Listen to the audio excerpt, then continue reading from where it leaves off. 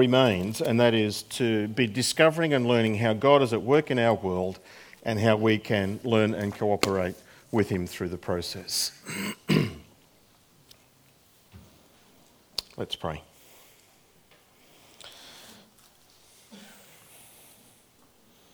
Heavenly Father, in each of our gatherings we always want to honour you and your Son, the Lord Jesus.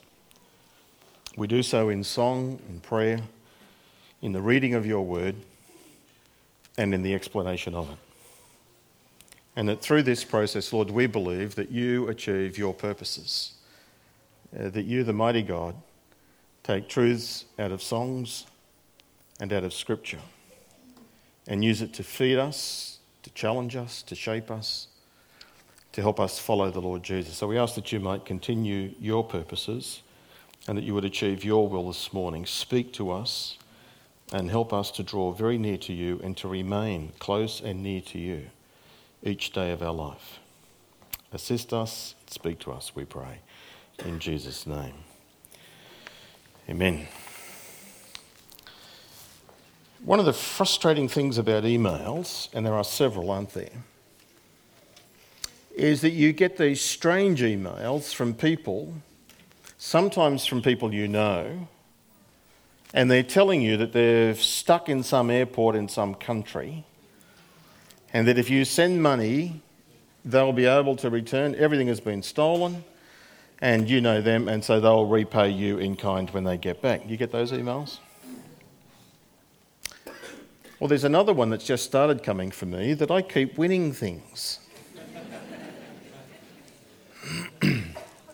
Which is really amazing because I haven't entered any of these things. But you may not be aware that these are a great temptation to me, because when I was at Teachers College, when I was engaged to Rhonda, so that was then very well known, so now this is in our second year, I guess, at Teachers College, Rhonda and I won a raffle. And it was a wheelbarrow full of food and groceries, stuff like that, which was absolutely incredible because we didn't enter the raffle. So somebody else must have put our name in or something. And so whenever I get an email where people are saying I've won something, I think, oh, it's happened again. No, I find them annoying. Because they're not true, are they? They're deceptive. People are trying to con you.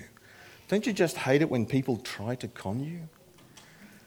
I'm not sure how many of you here this morning actually work in the retail industry, but I'm sure this is part of their training, but I just find it annoying that you go into a particular shop, doesn't matter what shop it is, they all do it.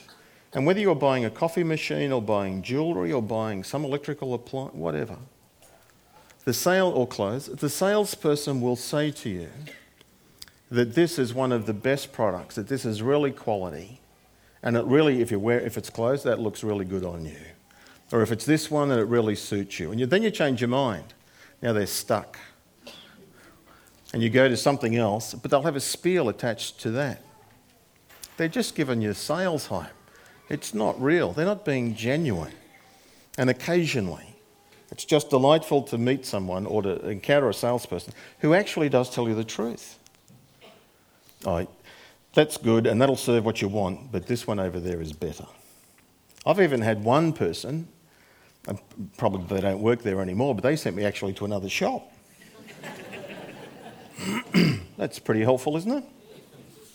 Well, just like we encounter in our normal everyday life, so in our churches, and particularly way back in the first century, there were con artists, there are deceivers, there are people who actually come in amongst you, and their whole goal is to deceive, to lead you astray, to benefit their own means and ends. In this letter of 1 John, John tells us in chapter 2 and verse 26, I am writing these things to you about those who are trying to lead you astray.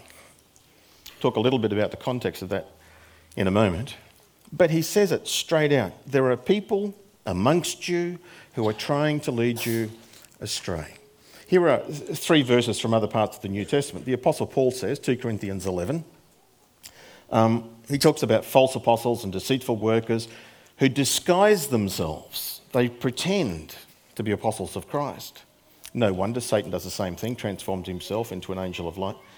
And then he says, therefore it's not surprising if his servants also disguise themselves as servants of righteousness, whose end will be according to their deeds. They disguise themselves as servants of righteousness. They pretend. And they're good at it. They're deceptive. The Apostle Paul, same apostle, he says in Acts 20, verse 29, that he gathered the elders from Ephesus, which is where 1 John is written to, the city of Ephesus. He gathers these elders together. Paul had spent 3.5 years with this particular church and seen growth not only in the church but in neighbouring churches, and it had been very effective in the ministry. And in Acts chapter 20, he calls the elders together because he's heading to Jerusalem, and he has this final parting word with them. And he basically says, look, I commend you to God and to the word of his grace, to the Holy Spirit who will lead you and guide you. He's the one who has appointed you as leaders. But I know that after I go, savage wolves will come in from the outside seeking to destroy the flock. I know that'll happen. There'll be people on the outside who will seek to hurt and harm. I even know, he says, that even from among your own selves, people will arise in order to lead you astray, deceiving people for their own ends. They're already here, the Apostle Paul says. The wolves will come in not only from outside, but even people from within will rise up to lead astray for their own ends. That's how Satan works in our world. And then you get these alarming and frightening words of the Lord Jesus. And he says, not everyone who says, Lord, Lord, will enter the kingdom of heaven, but those who do the will of my Father who is in heaven. Many will say to me on that day, Lord, Lord, we did prophesy in your name. In your name we cast out demons. In your name we perform many miracles. And then I will declare to them, I never knew you. No relationship. Depart from me, you who practice lawlessness. Notice the dichotomy. They say Jesus is Lord. They perform religious, spiritual acts, prophesy, cast out demons, perform miracles. But they don't know Jesus personally. I never knew you. And not only that, they're inconsistent. They practice lawlessness. They say that, but they practice lawlessness. The Apostle John is writing to a church. He's now in his senior years. He's probably in his 90s. Octogenarian at least, 80s. He's towards the end of the first century. It's probably in the 90s AD.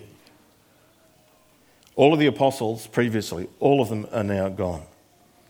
And that which the Apostle Paul had predicted in Acts chapter 20 about wolves will come in and people from their own selves will arise up has probably already happened. And he's now writing several decades after some bad things have been happening in the church, particularly in the church at Ephesus. And John is writing either in or to or about the city of Ephesus because early church tradition tells us John had a disciple by the name of Polycarp. And Polycarp, the disciple of John, early 100s, tells stories about the Apostle John and about him being in Ephesus and about some of the things he said and did. So we know that John himself was in Ephesus. And in this letter of 1 John, which I commend to you and I invite you to read several times, he describes these false teachers, these people coming in all from within as false prophets. He uses the word antichrist, puts it in the plural, antichrists, people who are opposed to Jesus. Calls them liars, deceivers, people who don't know God, people who are not of God, and in fact he even says that they are from the world and they belong to the devil. They come to deceive. He uses over 50 times the words like to know or to make known. He wants us to have confidence, to have assurance. He wants believers to be certain, to be sure, and to be assured of who they are and what they believe. Maybe because of his age, he doesn't pull any punches. He paints it in very black and white terms. There's no subtle tones in 1 John. It's either you're with God or you're with the devil. There's nobody in the process in between. Black or white, whichever way it goes. And for us, it's a little bit like you've done this, I'm sure. You've been listening to somebody who was on the phone and you can only hear their side of the conversation. and you're trying to anticipate or guess what the other person on the other end of the phone is saying. And you're gauging that by the reaction or the response of what the people are saying. Does that make sense? That's what we're doing when we read 1 John. We're reading one side of the conversation. We're reading John's side. And so we're trying to put together on the other side of it, what's he responding to and what's he saying, or so on. Well, in John's time, before I read you the scriptures this morning, in John's time, these false prophets, false teachers had come. And while not all New Testament scholars would agree with this, there is a growing New Testament scholars' agreement that there is this thing called Gnosticism. If you're a Dan Brown fan, then you would know about Gnosticism and the Da Vinci Code.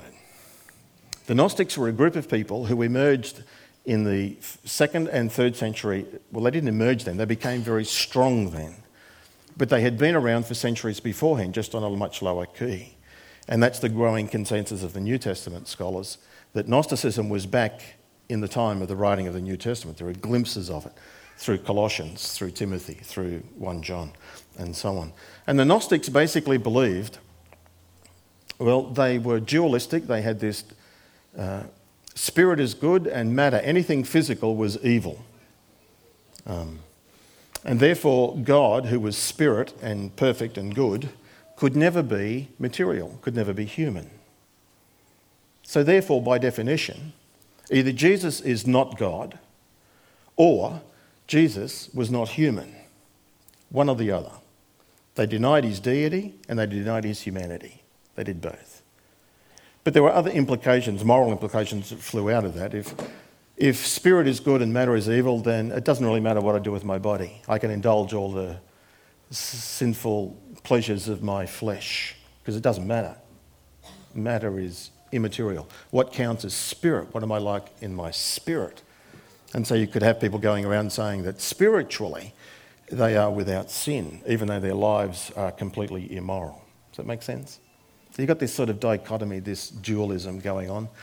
But the Gnostics also had this belief, because God was spirit, therefore God didn't make the material world. What God did, it's like a staircase from God all the way down to the physical universe.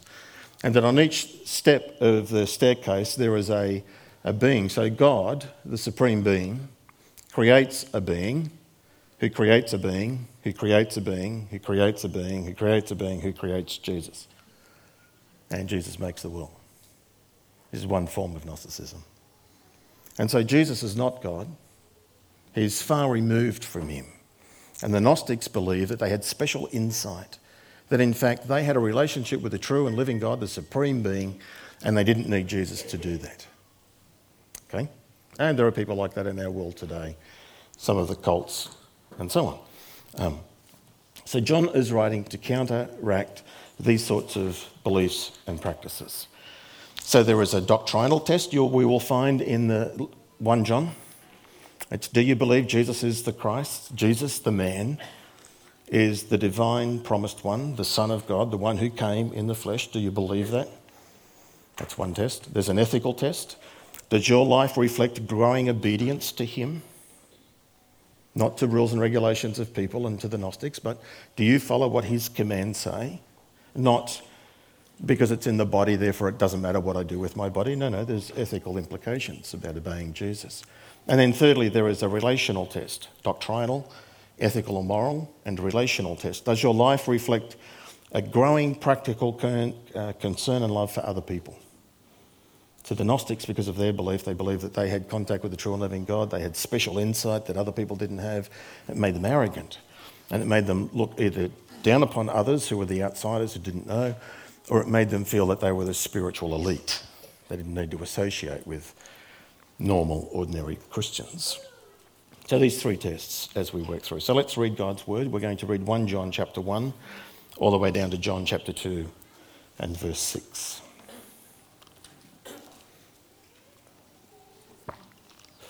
That which was from the beginning, which we have heard, which we have seen with our eyes, which we have looked at and our hands have touched.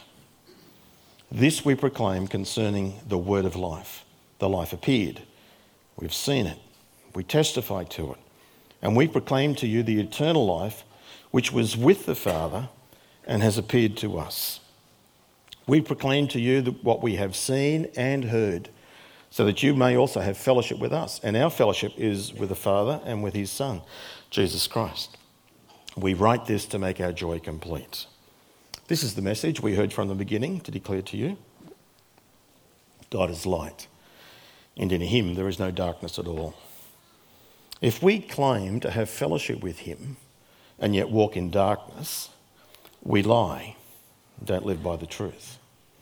But if we walk in the light, as he is in the light, then we have fellowship with one another, and the blood of Jesus, his Son, purifies us from all sin. If we claim to be without sin, we deceive ourselves and the truth is not in us. If we confess our sins, he is faithful and just and will forgive us our sins and purify us from all unrighteousness. If we claim we haven't sinned, we make him out to be a liar, and his word has no place in us. My dear children, I write this to you so that you will not sin. But if anybody does sin, we have one who speaks to the Father in our defence, Jesus Christ, the righteous one. He is the atoning sacrifice for our sins, and not only for ours, but also for the sins of the whole world. We know that we have come to know him if we obey his commands. The man who says, I know him, but doesn't do what he says or commands is a liar, and the truth is not in him. But if anyone obeys his word, God's love is truly made complete in him. This is how we know that we know him. We are in him. Whoever claims to live in him must walk as Jesus walked.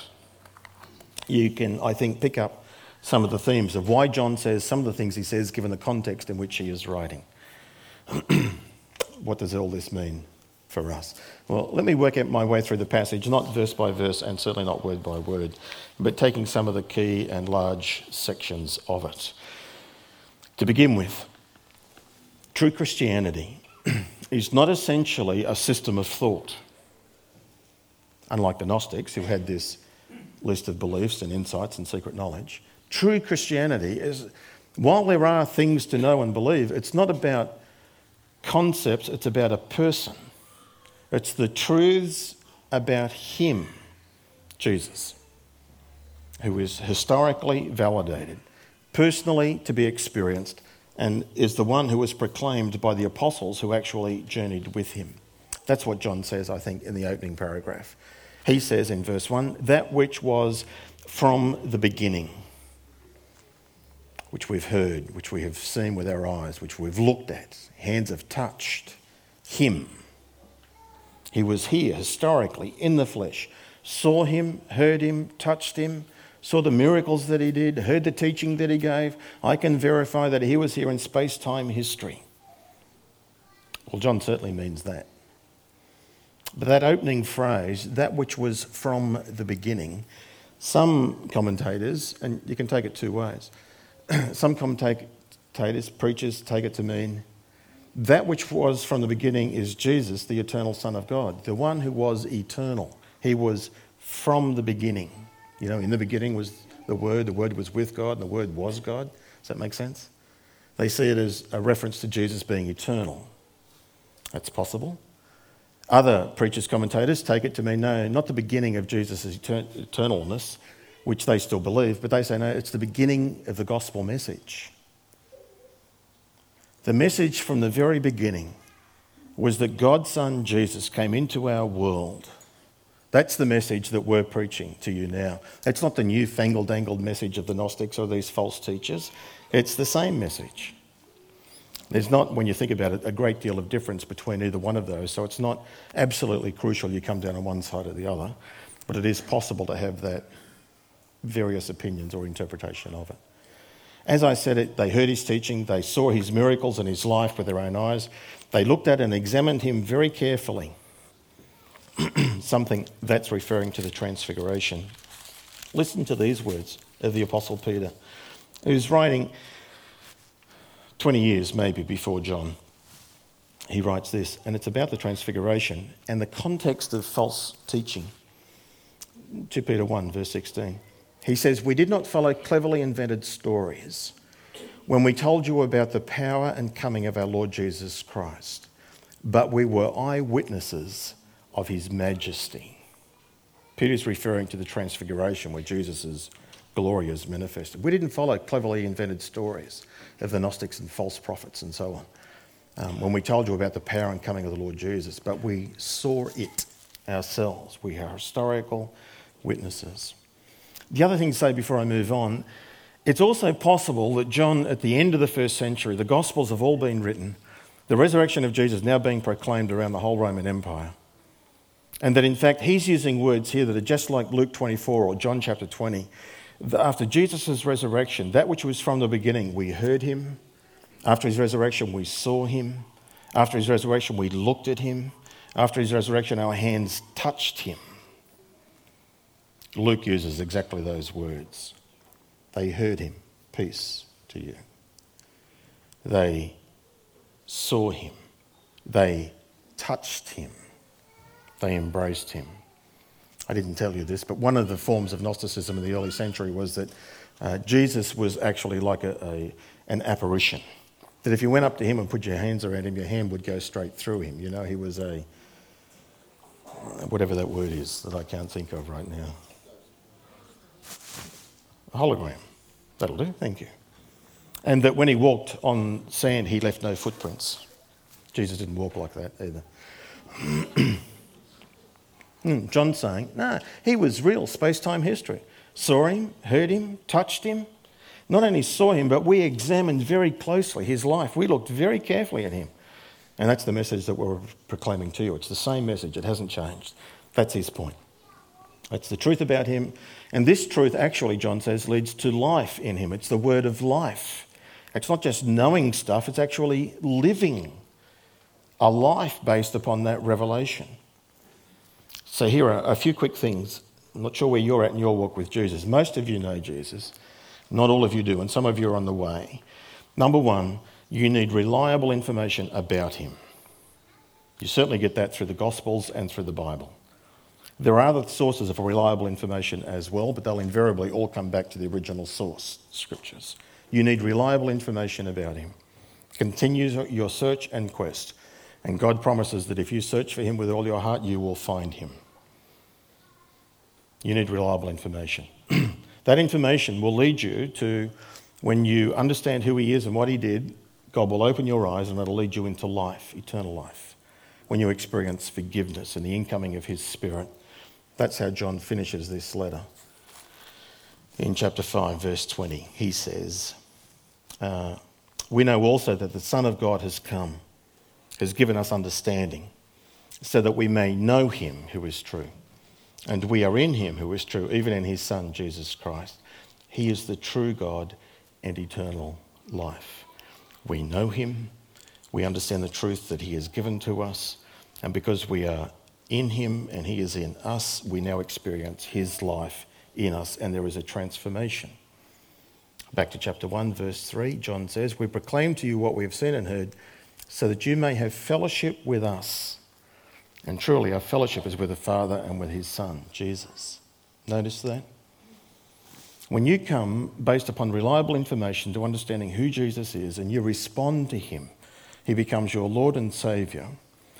The implication and the consequences of that is that you not only get eternal life, you enter into that life into a relationship of fellowship with God the Father and his Son Jesus, and into fellowship with other believers. Now, through 1 John, John will have this balance all the time. It's a vertical fellowship and there is a horizontal fellowship. And John will go on to teach us, if you say, I have fellowship with God, I have a relationship with him, but I don't have anything to do with any other Christians, I'm not in fellowship with other Christians, then John says, you're deceived. You really don't have that. If you have this vertically, you will also have this horizontally. And he reverses it. It's not just a social club where you have social fellowship with one another.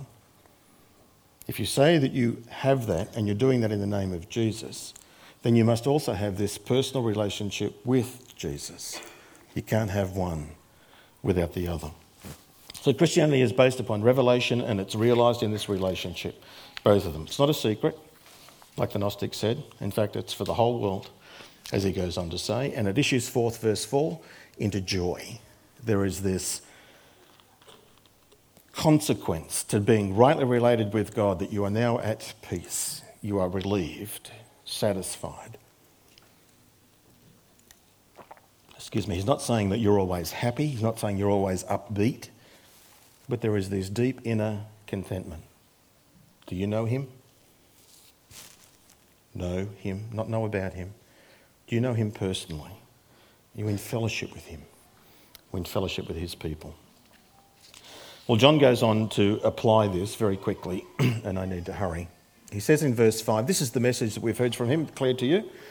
This message about Jesus, number one, God is light. What does that mean? God is light. Could mean several things, but I think in this context, John means that God is holy. God is holy. In him, there is no darkness at all.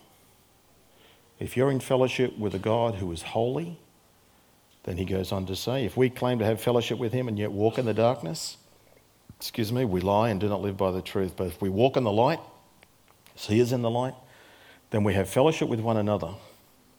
And the blood of Jesus Christ, his Son, purifies us from all sin. God is holy. What does it mean for us to have fellowship with a God who is holy, with a God who is in the light? It means that we will be honest and vulnerable about our faults, our sins, our struggles. We're not putting on a pretense. We're not going to pretend to be better than we are, though for our own psychological reasons we do that, don't we? But really, when push comes to shove, Christians will be people who are honest and vulnerable. We don't look morally down our noses at the other people and think we're better than them, because we know we're not. We know that we are sinful, and we know just as sinful as they are as well. We're not perfect. We're all a work in progress, and we should stop all this nonsense about self-righteousness and, all of that. It's like, let me give you this illustration. It's like going to the cinema. Rhonda and I like going to the cinema. We don't go anywhere near enough. But every time we do, we usually buy something to eat. Back in the old days, I used to always buy those Choc Tops. The ice cream. That's an ice cream with chocolate coated on it, for all of you who don't know what that is. And invariably, when you eat one of those, a little bit of chocolate's going to fall off and fall onto the main catchment area that we all have in front of us. When that happens, you don't know you've done it, do you? Why? Because you're in the dark. You're watching the cinema. You're watching the movie. But when the lights come on, or when you leave the cinema and you go outside, guess what happens? Yeah, your wife will point out to you that you'll realise you've got chocolate on you. You don't see it in the dark, you see it when you walk with God, what do you see? Yes, Jesus, chocolate. Okay. Just as a test for those who are true believers, everybody look down here. Anybody see chocolate? Uh-oh. I dwell amongst Queenslanders.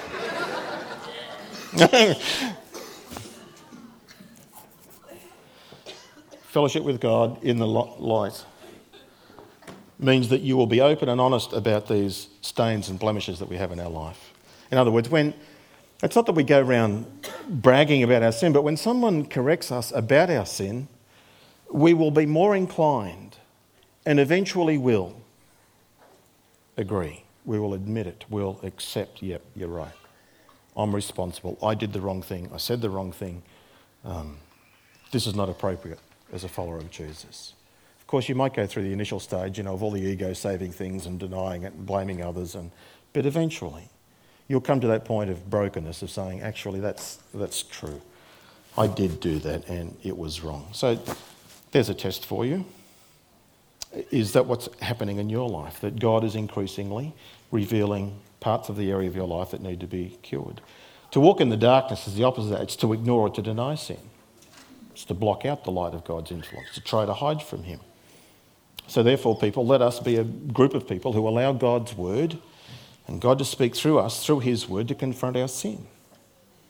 As you read the Bible, listen to what God is saying to you about your thinking processes, about your words, about your attitudes, about your motives, about your behaviours.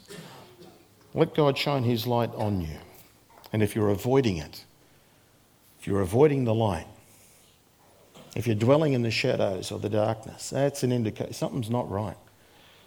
And it could be an indication that you're not in fellowship with the one who is in the light, that you're dwelling in darkness. And John says, you're deceiving yourself, you're a liar. You think you're in when really you're not.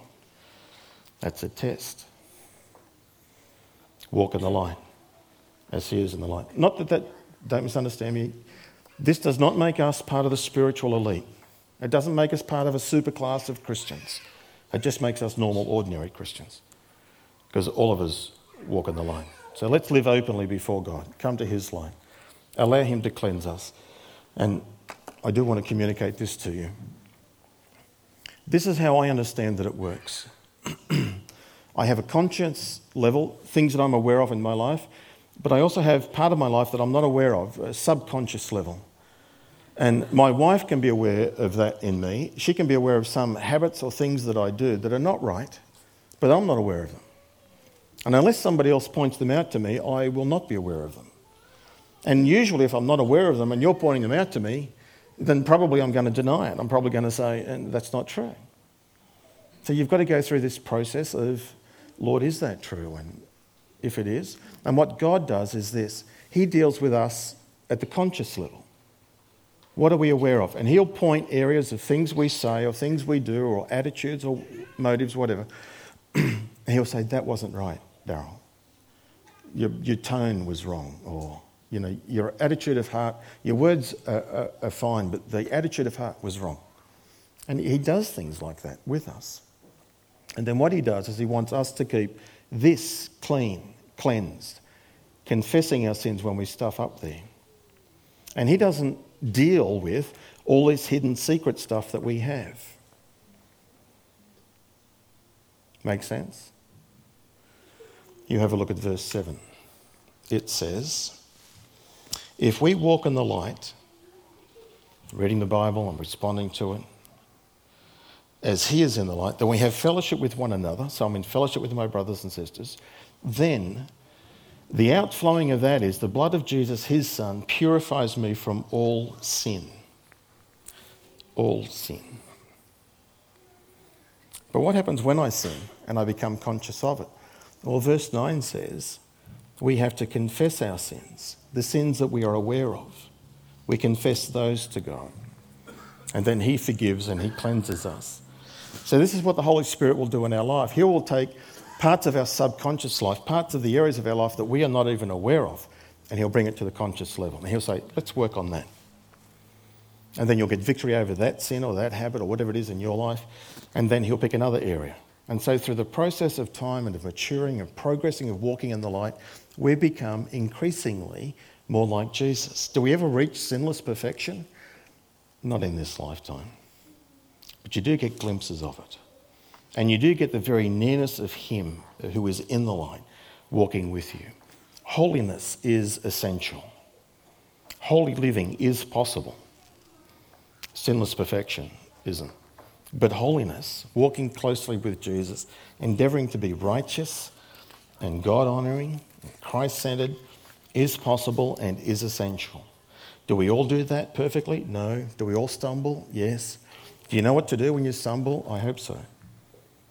Be vulnerable, be honest, confess it, repent, pick yourself up and go again.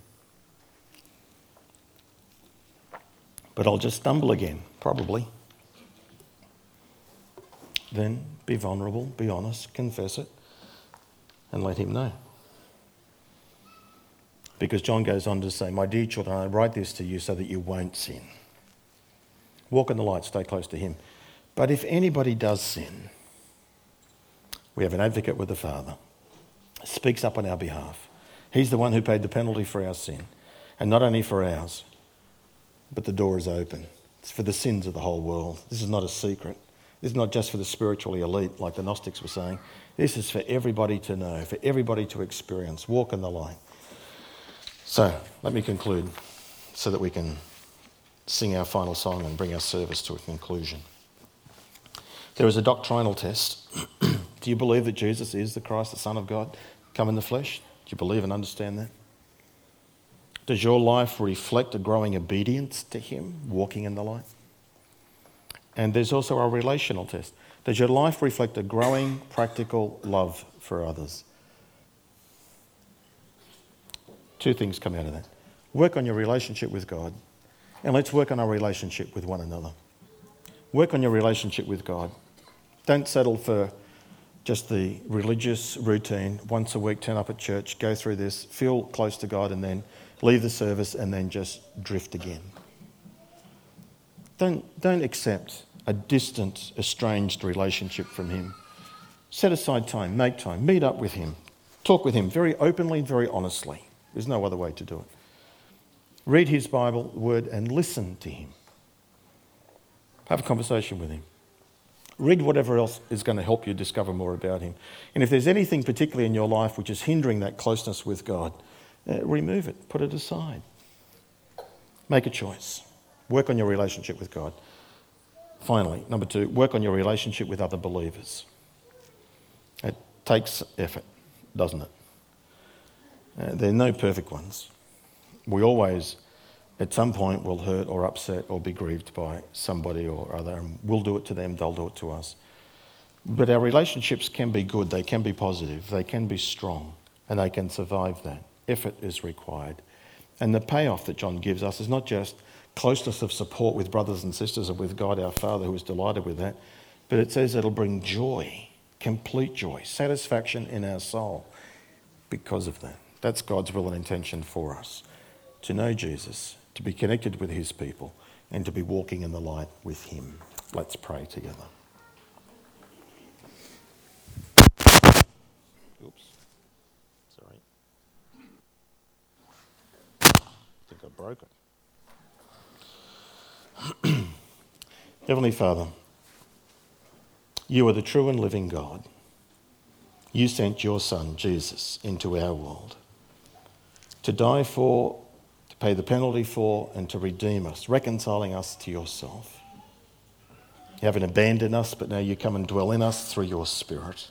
And it's your desire, Lord, that we both know you, that we walk in closeness in the light with you and in fellowship with you, but also to walk in fellowship with fellow believers. Lord, can you help us to work on both dimensions in our relationships with you and with other believers? And then out of the overflow of that, help us to be authentic towards those who are still on the way, towards those who haven't yet discovered the reality of a relationship with you and of a genuine fellowship with believers. Help us, Lord, to this end, to cooperate with you. We pray in Jesus' name. Amen.